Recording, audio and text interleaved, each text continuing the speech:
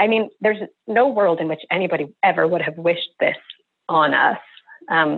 But this is the hand we are dealing with now. So I think we can try to make the best of it.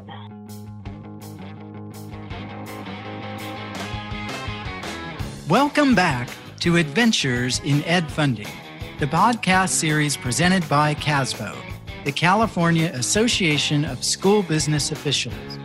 My name is Paul Richmond, and I'll be your guide as we continue exploring the implications of the COVID-19 pandemic and the economic fallout on school funding. In particular, we'll pose the question, does greater investment in public schools hold the key to California's long-term recovery from the crises? Joining us is Heather Huff, Executive Director of Policy Analysis for California Education, PACE for short. PACE is an independent, nonpartisan research center founded in 1983. It's a unique partnership of 5 California universities: Stanford, UC Davis, USC, UCLA, and UC Berkeley. Its mission is to help bring evidence into decision-making here in California, something we can never do enough of, right? Before joining PACE, Heather was an improvement advisor with the Carnegie Foundation for the Advancement of Teaching. She has extensive experience as a researcher, and her areas of expertise include in-district and state-level policymaking and implementation. She's also, perhaps most importantly, a parent of 2 elementary school-age children. Welcome, Heather. Thanks so much for having me, Paul. Heather, you've written that a priority for California's recovery must be significant investment in our schools. Can you share more about that? Absolutely. There's lots of evidence across time and growing in recent years that education is important. It's important for the well-being of individual students, but it's also important for the well-being of society. We know that when more students get a high-quality education and pursue higher levels of education, everybody wins. And it's important to know that because California for many years has been underinvesting in our public education systems. I think that it's no surprise to anyone that regularly listens to this podcast that schools were already below the national average in terms of per pupil funding. In fact, we're ranked 39th in the country in education spending if we adjust for the cost of living. Recent research also has concluded that California would need to spend an additional $26.5 billion above 2016-17 levels on K-12 education if we were to meet our high and ambitious goals for student achievement. And so now we're looking at a situation in which our students are going to need a lot more support even than they got before in order to thrive when they re-enter schools. And so now is really the time to invest in education as a way both of raising up what that level was before, but also supporting students, supporting families, and over the medium term, supporting the economy. So making an investment in education is, I think, the smart thing to do for California.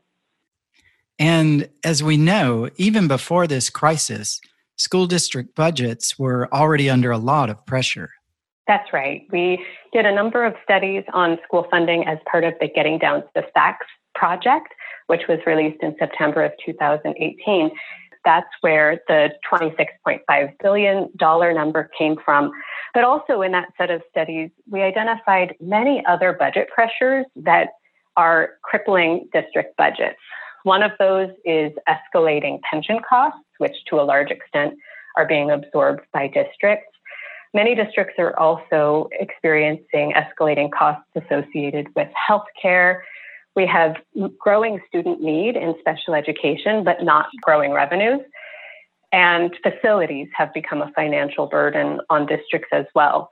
So when we take this low level of funding plus these raising costs, it has put districts already into a very financially delicate place.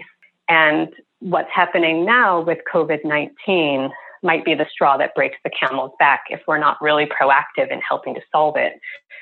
If we let things play out the way that they might normally, or that they did in the Great Recession in 2008, what we would see is that schools take a lot of the hit of that economic crisis, and we need to try to fight that back. So what are some of the ways that we could be proactive? Researchers working with PACE have been doing a lot of work right now in order to try to get some of those things out on the table.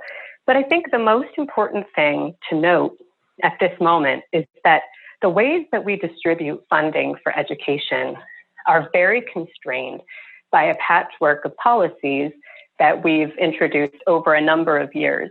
And all of those things can be changed and can be modified if we as a state decide that California is going to invest in public education. So one really important thing here is that our funding systems in California are highly volatile. We're more dependent on state funds, particularly income taxes, than most other states, in large part due to the funding restrictions on property tax that were introduced as a result of Prop 13. We also could, as a solution, look toward diversifying the education tax base. In the short term, there are a few easy things that we could do to protect education funding for California while we lay the groundwork for some larger structural changes to our funding system. The first is that state leaders could fund education above the constitutionally guaranteed minimum funding level. This would ensure that Prop 98 is used as a floor and not a ceiling, and we could, without any changes to law, invest more money in education. The other is that we could come together and demand federal aid for education. A lot of the support for states and for organizations within states like schools is going to come from the federal government and from stimulus money. And so that's a place where we could advocate for ourselves. We could also, as a state, if we have one-time funds, make sure that those funds are being directed to schools that are serving the highest proportions of vulnerable students. We know that right now, as a result of the crisis, we have huge inequities in terms of what students are experiencing. And the best way that we can make sure that we attack that inequity head on at reentry is by making sure that the schools that need the money most are schools that are getting the money to serve kids. Those are some critical steps. What else? I also think that there are a couple of other lessons that we can look back to the Great Recession to learn for what we might experience in this next recession. And that's that we need some flexibility in terms of what districts and schools can spend their money on. So some of the things that we've highlighted in our research are that we can remove incentives for small class sizes to give more flexibility to how we design the school day and design instruction.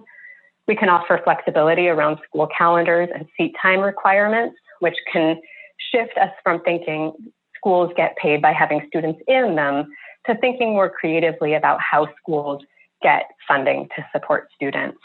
And we also need to take a really serious look at our staffing structures here in California. I want to probe a little more on several of the topics that you brought up. One of the shorter to medium term solutions that you talked about was that the legislature needs to look at funding Prop 98 as a floor and not a ceiling. But I think the pragmatists would say we're most likely going to have some significant cuts in revenue. How is that going to be possible unless the state is able to start printing money? That's a great question. And I'm under no illusions that our state will be incredibly hard hit in every area and that we're going to have to make some really hard choices between what we invest our money in. So there is no doubt that every sector, every public sector in California is going to experience a hit. I don't think there's any way that our education systems in California won't experience cuts in the next year and into the years that experts are saying we will experience both recession and then recovery. So this isn't saying all of the money should go into the education at the expense of everything else. It's saying that however big the pie is, we make decisions about how we want to invest that money. And how we invest that money is an enactment of the things that we value. And in California, compared to other states in the nation, we invest a smaller proportion of that money in education, and we have done that for many years. So there is a policy decision and a public decision that we could all make that says we know that everything has competing values, but education is the bedrock of our state.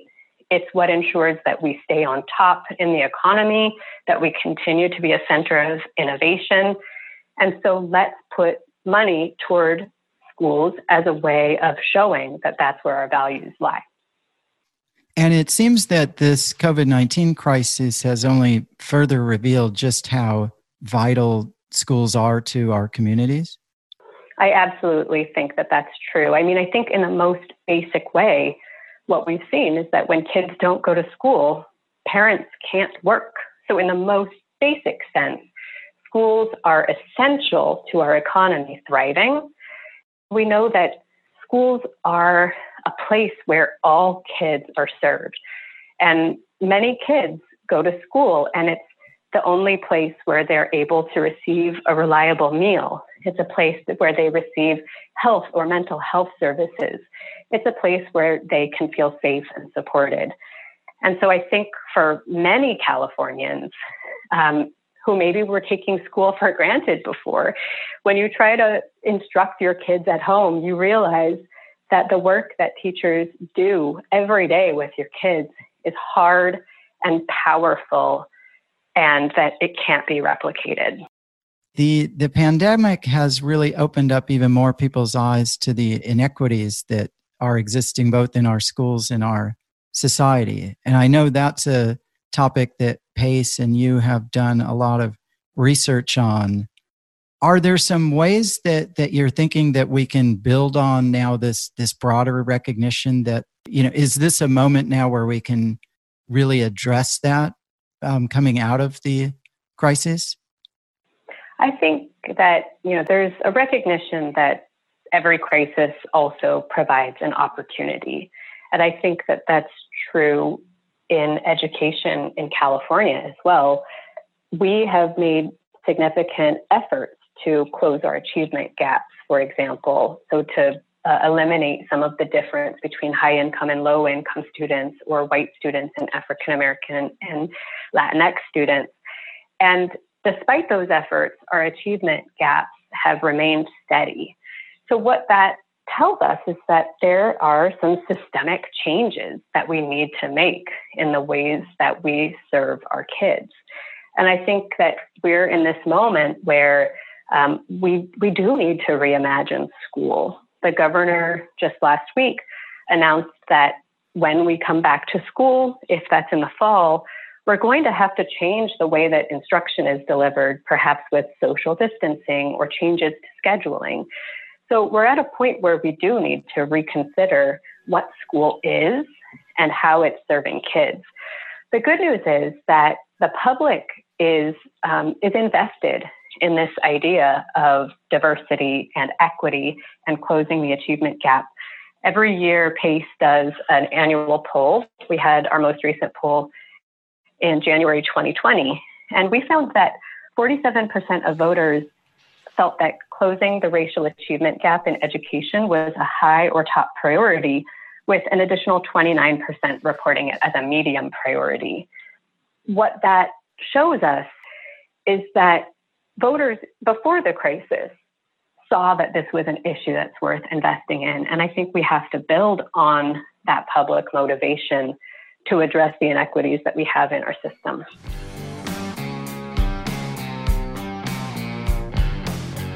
We'd like for our state leaders to make research-based decisions about public schools.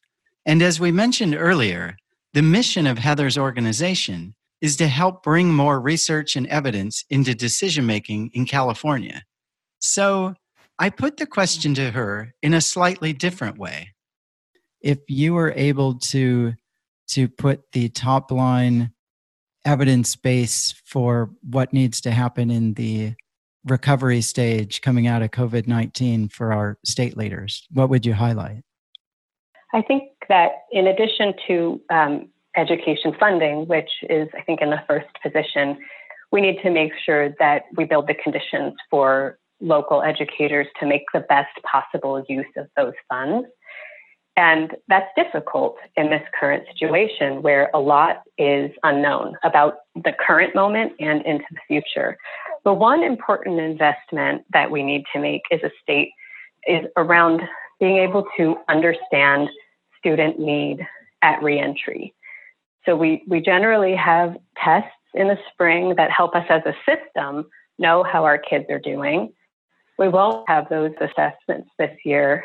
And in fact, many students haven't had any assessments since school closed in March. So it will be imperative that we have some way of understanding how they're doing and what they need to learn. And that's true at an individual level so that teachers can adapt their instruction, so that schools think about how they organize to support those kids. But it's also true at a system level so that across our systems, we can understand what the levels of student need are and the kinds of investments that we need to make, the kinds of capacities that we need to build to serve those kids. And I'm glad you brought that up. The governor just on April 23rd issued a new executive order delaying the updating of local control and accountability plans by districts. And California's school dashboard data won't be updated. Those are also some key components of the state's overall system. Any early thoughts on where we're headed with all of that? I mean, those decisions feel appropriate. It's hard to have a dashboard with accountability measures if we haven't been able to collect that data. I think that we really do need to take a step back, though, and instead of saying we're going to pause the LCAP and reintroduce it in some number of months, to really say what are the structures that we need to build to hold our schools and districts accountable, but also to provide the kinds of support that they need for us to see the improvements in student outcomes that we want to see at scale. And now, again, is a really good opportunity to step back and evaluate what we're actually trying to accomplish. Because similar to some of the research and data that I mentioned earlier, showing that our schools had already been underfunded, our achievement gaps were already very large, we also recently did some research just before the first of the year that demonstrated that our accountability and support systems have a lot of weaknesses.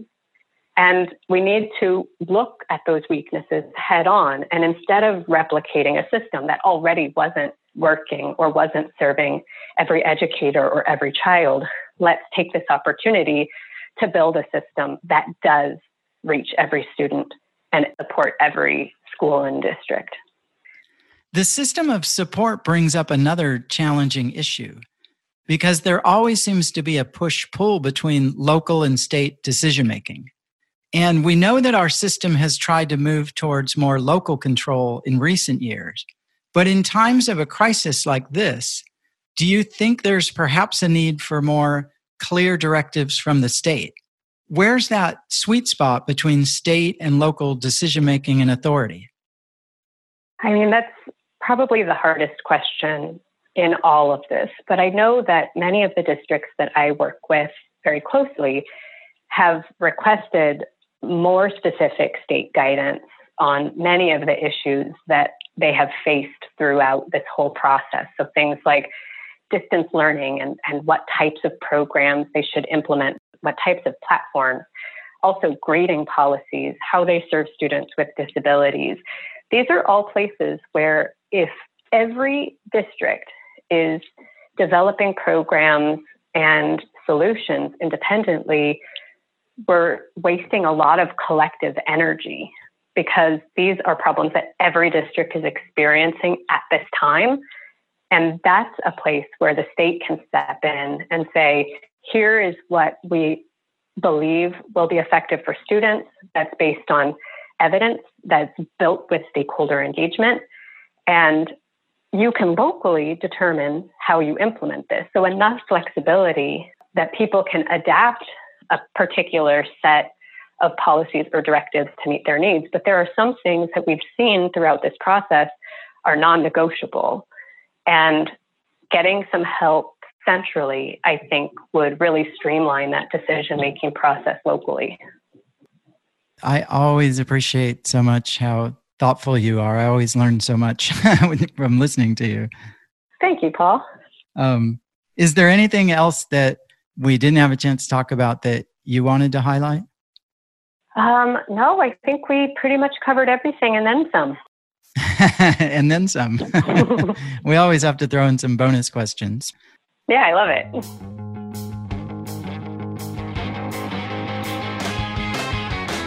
Well, there are always more questions to ask, but that's where we're going to have to leave things for now. We hope that this has helped better inform your understanding of the fiscal implications and opportunities ahead as California prepares to recover from the COVID-19 crisis. Many thanks to our special guest, Heather Huff, Executive Director of Policy Analysis for California Education, PACE. Links to PACE studies, plus a column that Heather recently authored, can be found on our show website, as well as the PACE website, which is edpolicynca.org. Also, keep your ears open for a related new podcast episode with school funding researcher Jesse Levine coming soon, where we dive deeper into one of the studies that Heather referenced. Our show is presented by the California Association of School Business Officials, CASBO. Molly McGee is the Executive Director and CEO. And Molly, we hope that you're feeling better. My name is Paul Richmond, and I'm your series guide. Tommy Dunbar is our master of all things editing, sound, and music. Until next time, be safe and let evidence inform all of your decision-making.